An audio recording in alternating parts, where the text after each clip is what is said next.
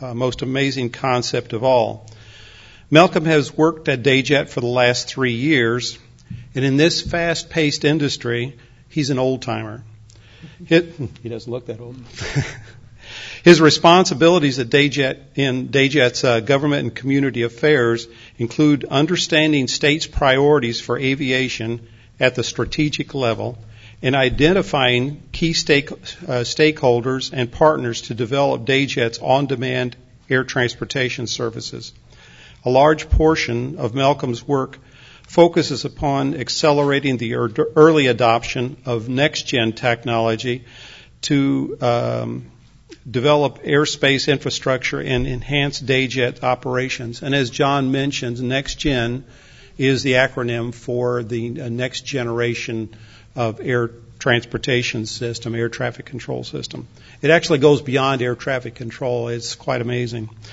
Malcolm's national experience includes work in Europe and the Middle East. The core of his work focused on large-scale public-private partnerships.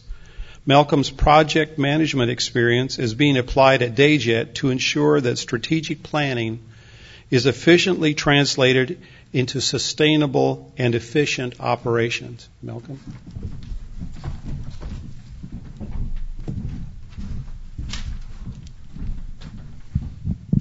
Good afternoon, everyone. I'd like to thank FDOT and the state of Florida for letting us have the opportunity to tell you about what DayJet does. And for that, I need to get you into that presentation, which hopefully, this is where final part. Yeah. Okay. So, before I start, can I ask, how many people in this room have chartered an aircraft or been on a chartered aircraft? Okay, so you don't, impersonate the swiveling heads. Probably about 10% max. What I'm about to tell you is that the future, what people envisioned, and we all try and do it, be it the lottery numbers, what the future use of the airspace is going to be, what Disney believe is going to be the future house, or even the monorail going through the hotel. We all have a vision of what that's going to be. But today, DayJet is happening. And that draws upon what John's been telling you about the strategic view of what infrastructure development has brought about, the need to improve that infrastructure, and essentially the platform we use is a very light jet. It weighs less than 6,000 pounds. You could put 6 of those wingtip to wingtip inside the wingspan of that 380. I was fortunate enough to be going through Heathrow a couple of weeks. About 6:15 in the morning, and the Singapore Airlines 380 came in, and I thought the world was ending. Literally, it was so quiet, and all of a sudden it was there. It is the most amazing machine. But then again, I also think that the VLJ is. And what I'd like to do is steal the zapper from John and show you that is our vision. Very simple, very direct, and no pun intended, but it is point-to-point travel between markets that are hard to reach or underserved.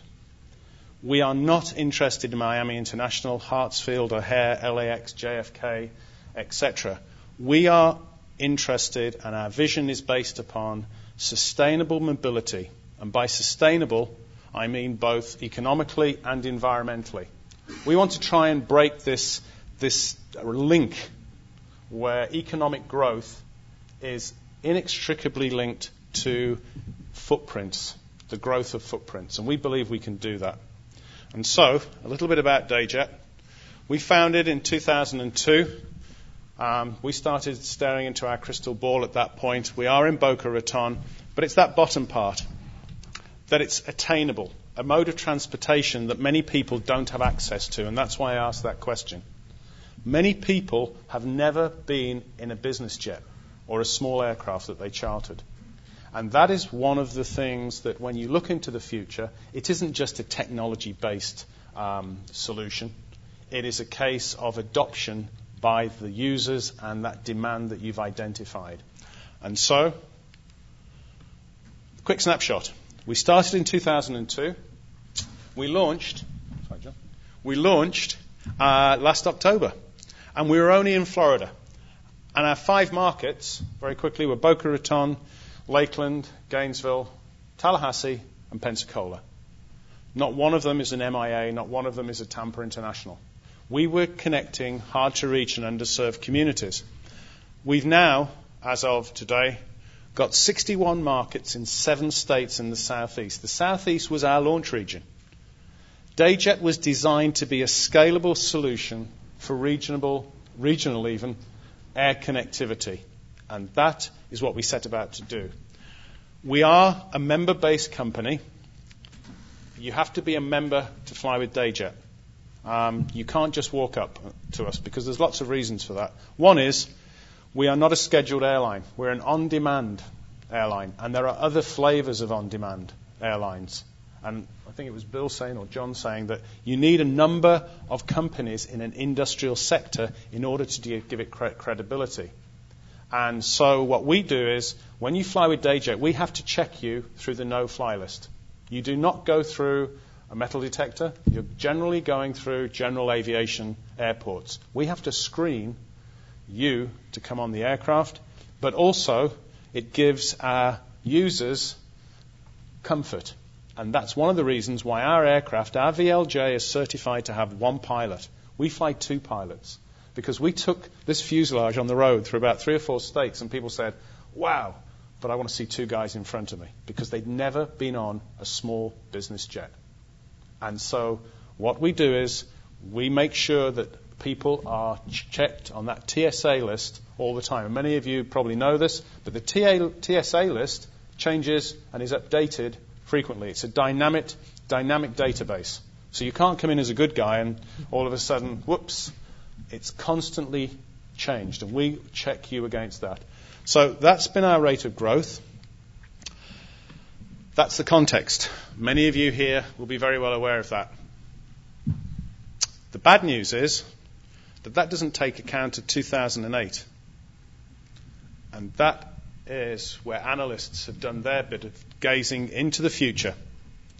And we all know that come September, many of the regional airlines have said they are pulling out of small markets, even medium-sized markets, for many reasons. Some we've seen already, the fuel, the fact that the aircraft they have are fuel guzzlers, that they're not economic, and as we started, they're not sustainable in that market. So that is the view of what's going to happen. Now, that's the challenge. Quite simply, people need to do business. You came here for this seminar, for this conference. You needed to do business. And perhaps the major point here I'd like to make is there. There are 5,000 airports in this country. Very few of them are utilized near full capacity.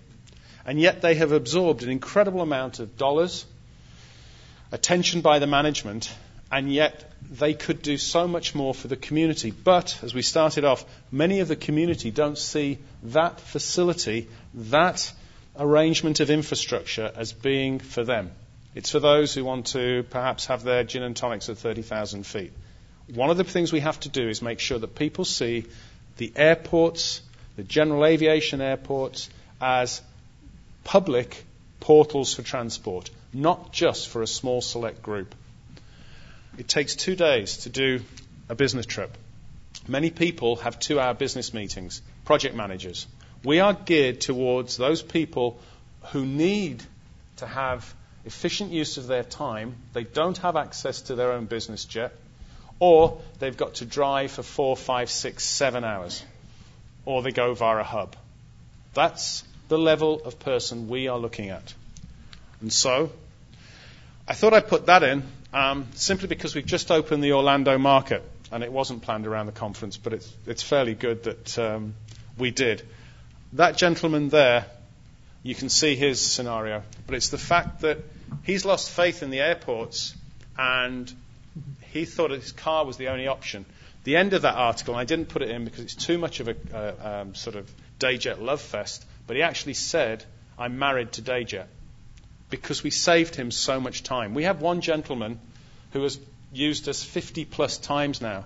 He used to drive from Boca to Gainesville. We save him 9.5 hours every day he travels. Therefore, you also get a pretty good view of the interior. That's what we're looking at. We have 3 seats. 2 pilots, 3 seats. It's designed by BMW, and it is a taxi. We don't have a restroom. Sorry, I was lost for words. We don't have a restroom. We don't have drinks, because our sectors we fly are between 200 and 600 miles. Our flights are 1 hour, 1.5 hours maximum. And that is a very, very comfortable environment. People can work in it on their laptops. And it's also a pretty cool place just to sit and watch the world go by and get to point where you want to do business. Stephanie Kopalousis, she made that statement back in June, and I was following on a presentation after her, and I thought I couldn't have summed it up better. We all make that decision. I don't know how you got to this conference, but I know all of you will have made that decision, a trade-off between time and money to get here. We all do it.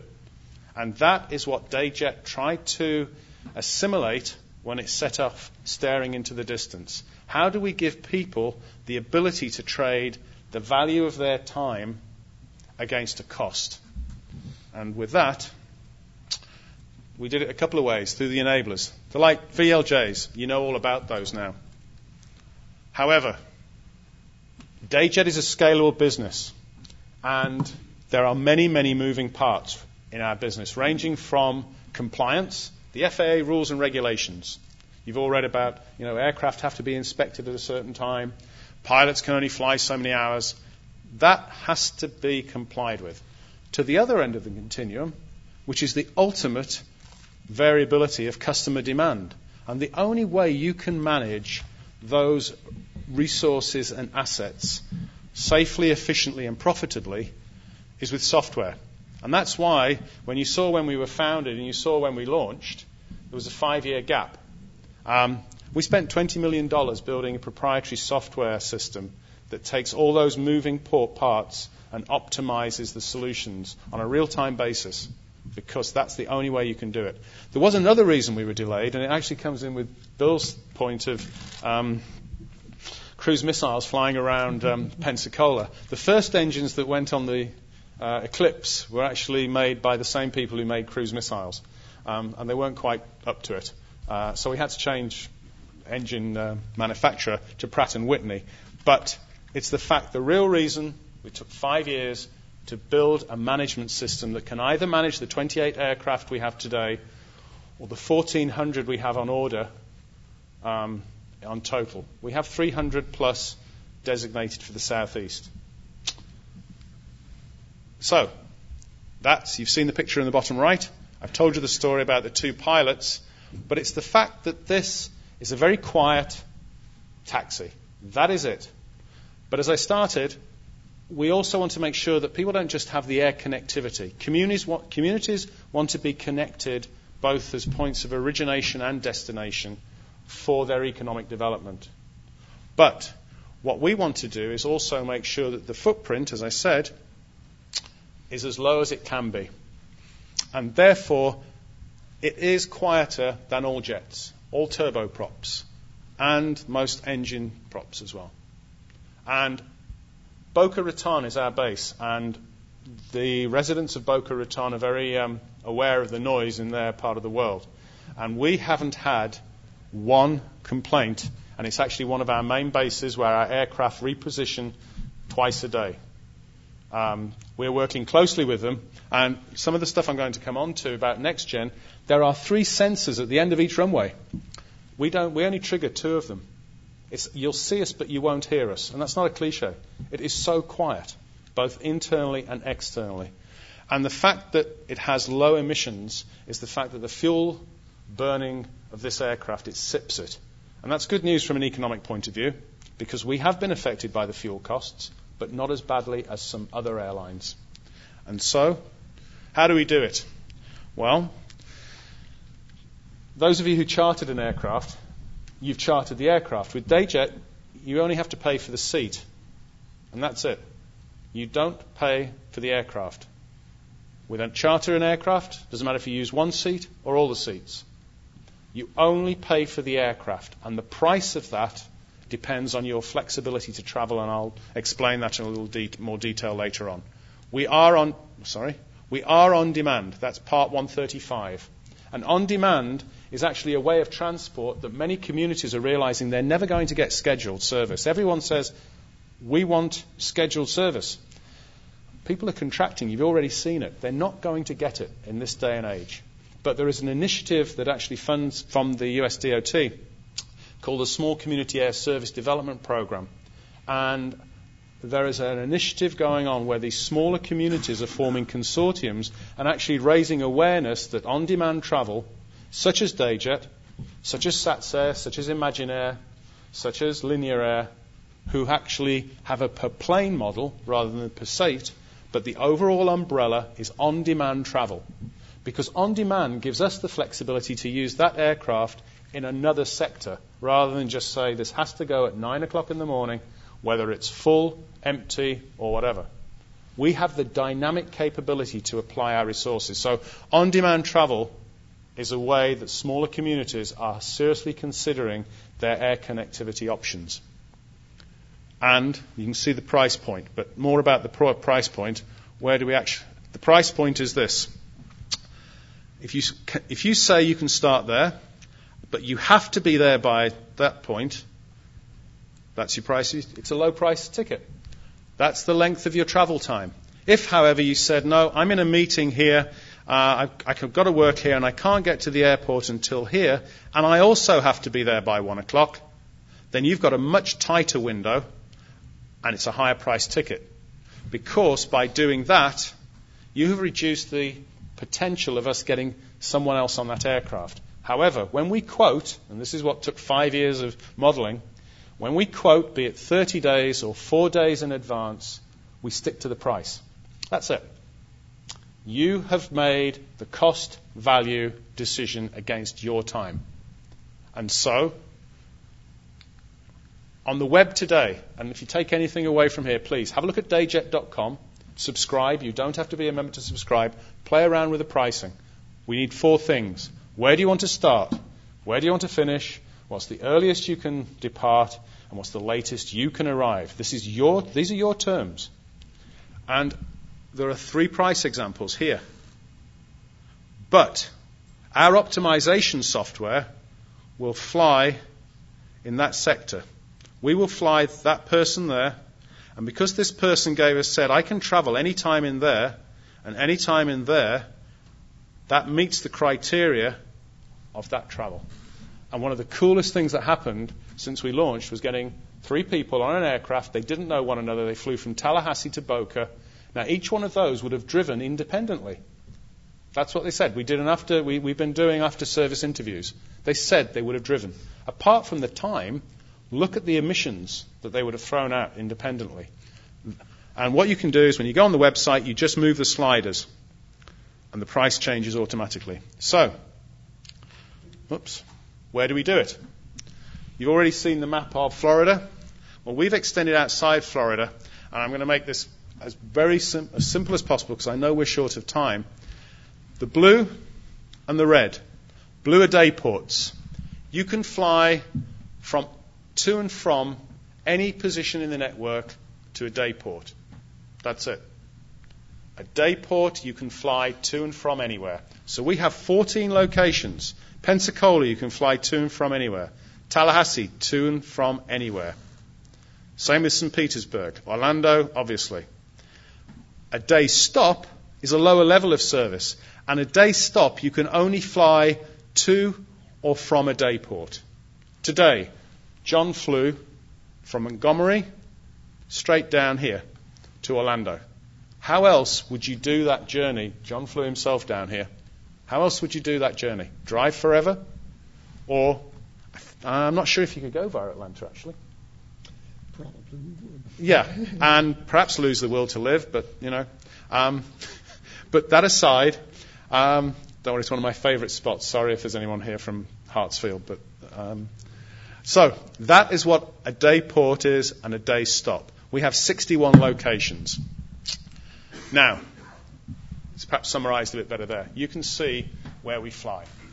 You can fly from the blue to and from the red, but you cannot fly red to red. That's it. So we have a number of communities at the moment who are saying, hang on, it's great, we can go to 14 places here, to and from 14 locations, but we need that greater air connectivity as a community. And one community in particular we're working with at the moment, Fort Pierce, on the Treasure Coast, they are mobilizing the EDC, the Chamber of Commerce, their commissioners, to demonstrate there is a demand in their community for air connectivity. And they want to elevate their level of service to a day port. And this is a snapshot because that may come in, it may go, it does stay, good. As of last week, and the reason that was used to be an in and out, as of last week we've just started flying to the Bahamas. And that is a considerable, attraction to a number of these communities to get to and from the Bahamas. So, I'm afraid there's a lot of theory to this, but this is pretty straightforward. In road sense, the interstate highway network makes up 1% of the roads. It carries 25% of all traffic. With the airports, John's already said there are 517 commercial airports. Those 35 OEP carry 75% of all passengers in the States. You can see how that segment there of airports accommodates the by far greatest amount of traffic in real numbers. However, these people still want to fly, but not at a level that fills an A380. They have niches of demand that need to be accommodated. And what we did is the software takes these small parts of demand and aggregates them.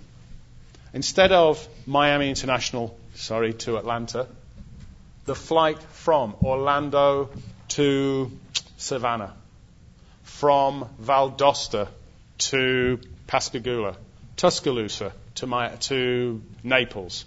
And we aggregate those. But that is where the business we are after sits. And so that's the long tail. And that is reality. Those were our operations up until the end of June. Connecting all those points. Florence to, give or take, perhaps Boca Raton. You've got New Orleans down to Punta Gorda. You have options for travel that didn't exist before. And what happens is people think, I'll drive, I fly by a hub, or, and this is the scary part for economic development, they don't travel at all. And so what we've done is developed a niche. DayJet is not a panacea.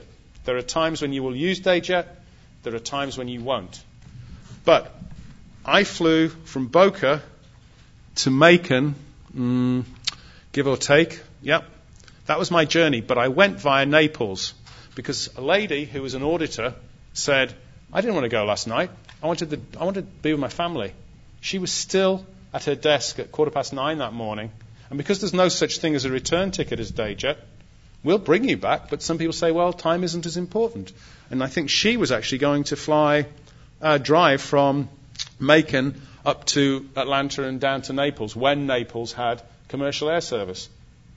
They don't have commercial air service. They spent $1 million at the beginning of this year, and their commercial air service lasted 2.5 months. DayJet doesn't look for subsidies. We do look for assistance with outreach for marketing, absolutely. But we want, again, to say to these people who haven't flown with us, this is a viable option for us. Because once people use us, they say, okay, I see how it fits in with my business need or the community's need for bringing customers to us. And so that is the reality. And that is what we actually do. We actually put people on an aircraft. We actually do carpool at 20,000 feet, and it's really cool to see in real time. So that's the operational side. But then, the final part of my presentation, you've been hearing lots of things about NextGen. And there is a bit of a running joke that, the reason I got involved because somebody said NextGen. Sorry about that.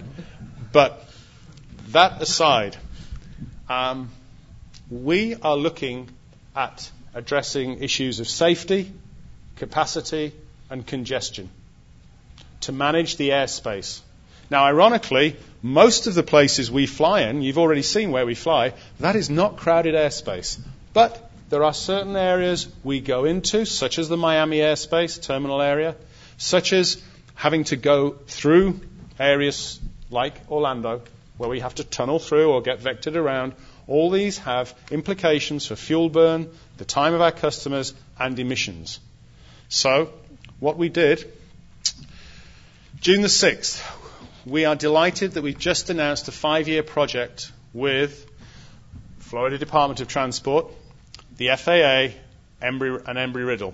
And we are planning to accelerate the implementation of NextGen, but not just for Florida, because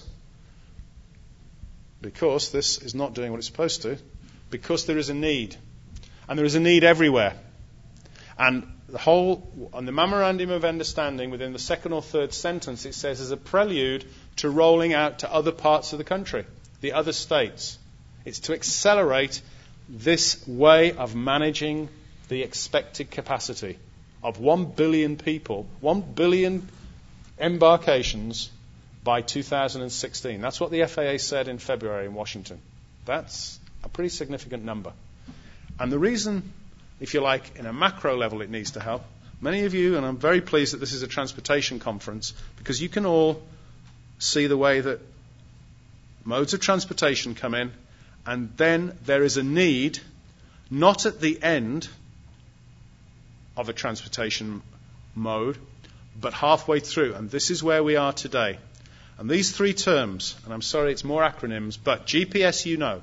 The GPS you have in your car uses satellite-based navigation. RMP is called Required Navigation Performance, but essentially it's very, very precise navigation. And the third part, ADS-B, Automatic Dependent Surveillance Broadcast. Well, there you go. Cunningly disguised as a way to have very accurate surveillance. That is what those 3 terms are about. And therefore, this is the project. 5-year project. We had, about 2 weeks ago, Bill was there in Embry-Riddle, we put together what we were going to do. And we are going to make sure this ability for accurate surveillance is accelerated. You can see the state's role here. Economic strategies. The state wants to know the economic impact of this new way of looking at the airspace and managing the airspace. DayJet, we've got the aircraft. We are flying in to these underserved markets, but we're also flying into a number of markets which are really busy, like the Miami Metroplex, like the Orlando Metroplex. And we want to show not only that we can operate there, but also that airports that have invested so much already in their infrastructure, by a small incremental increase in investment, they can have levels of operation which they can rely upon. They're not going to be closed down for weather, because all their navigation aids are either in the cockpit of the VLJs or they're up in space. They aren't going to get affected by weather. They're much lower cost to manage. That is a very boring slide, but I wanted to tell you that we have a 5-year project to show what can be done for NextGen. The red we've done, but these are what we're trying to do. We are trying to show how we can operate within air traffic control. The baseline footprints, noise, emissions.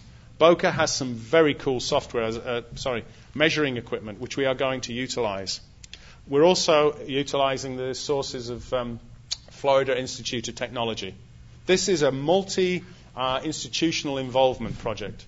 We are drawing upon the skills in the state to actually deliver the metrics which will help other states fast track to gaining this access to NextGen. And again, going straight through to the end, we are doing modelling upon modelling and comparing theory against practice. This other particularly tiresome slide at this time of the afternoon, but this was shown for this reason. Bill Ashbaker leads this working group, and these are very important deliverables. Safety. It's safety. That's what people want to know. The people who came on the mock-up of the aircraft, they didn't like the colours. It wasn't the seat. How safe is it? How safe am I? So, the environment, obviously there. The fact that workload, efficiencies, cost, we want to make sure also that this message is given out easily to state aviation planners, to consultants, to airport directors. And that's why here the transitioning management is going to be a NextGen syllabus that lets the stakeholders have an easy way of implementing this technology into their world. Not in a cookie-cutter sense, because people do not want to be told that you're the same as this part. What they do want to be told is, these are the tools you need to consider, and you don't have to reinvent the wheel. Now just take these and apply them to your part of the world. So, that's the Metroplex solution. We've got aircraft coming in from Europe, coming down from New York. Meanwhile, we're flying from Tallahassee straight into here. But it isn't just air taxi, because that's one of the fears. Oh, more aircraft. That's it. We're going to add to the problem. We're not adding to it. We believe we're the solution. There are other stakeholders, such as just north of Miami, the Coast Guard. If they had the ability for this high-level surveillance and incredibly fine levels of precision navigation, imagine how you could interlace all these stakeholders safely and efficiently. Here, when we say passing, actually we're the passee, because we don't want to hold things up. You do not want to vector around. We want to make sure that you can be passed very easily, step to the side, and come back on track, en route. And also, here, this comes back to the idea that Punta Gorda, this airport here, they've actually increased all their infrastructure for not only next-gen capability for on-demand carriers, but they had a Skybus operation in there. The Airbuses that came in, they loved it. They had all the operational capability that you would expect with probably Palm Beach. And yet, that was in their small part of the world. So, this is an example. Just that RMP, forget what it means, but what it does mean in terms of the nomenclature. But it does mean at the moment we do this. This is where we're getting to. This is the work that the NextGen implementation project is setting out to achieve. And just to show that this is not really Starship Enterprise stuff, there's a small airline you might have heard of. It's called Southwest. Southwest, on every single sector they're flying, every place they land, they are putting in these private precision navigation routes because they save hundreds of gallons of fuel per flight. And obviously the emissions, the CO2, the NOx.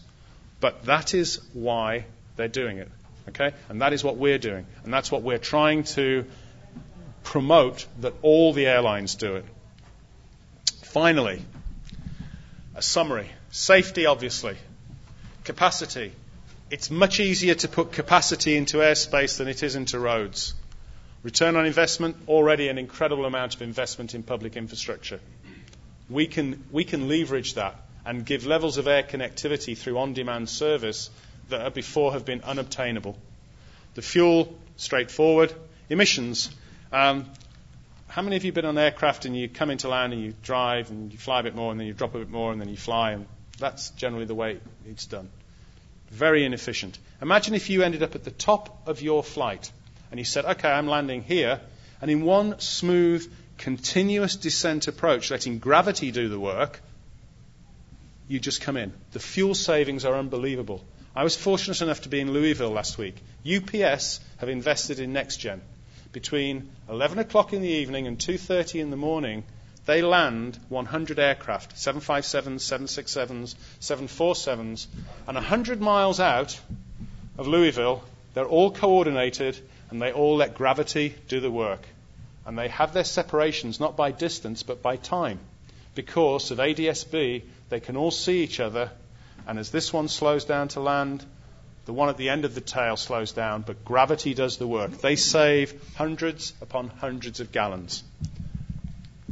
And therefore, this is it in a nutshell. We're going to have communication digitally. We're going to have the ability to navigate precisely. Precise surveillance. These, it's far too technical to end a conference on, but these definitely not. The footprint, the expansion, and most communities, they want the economic opportunities. They do not want to be left out because they know what it means not to be connected. And we offer a choice for that connection. And with that, thank you very much.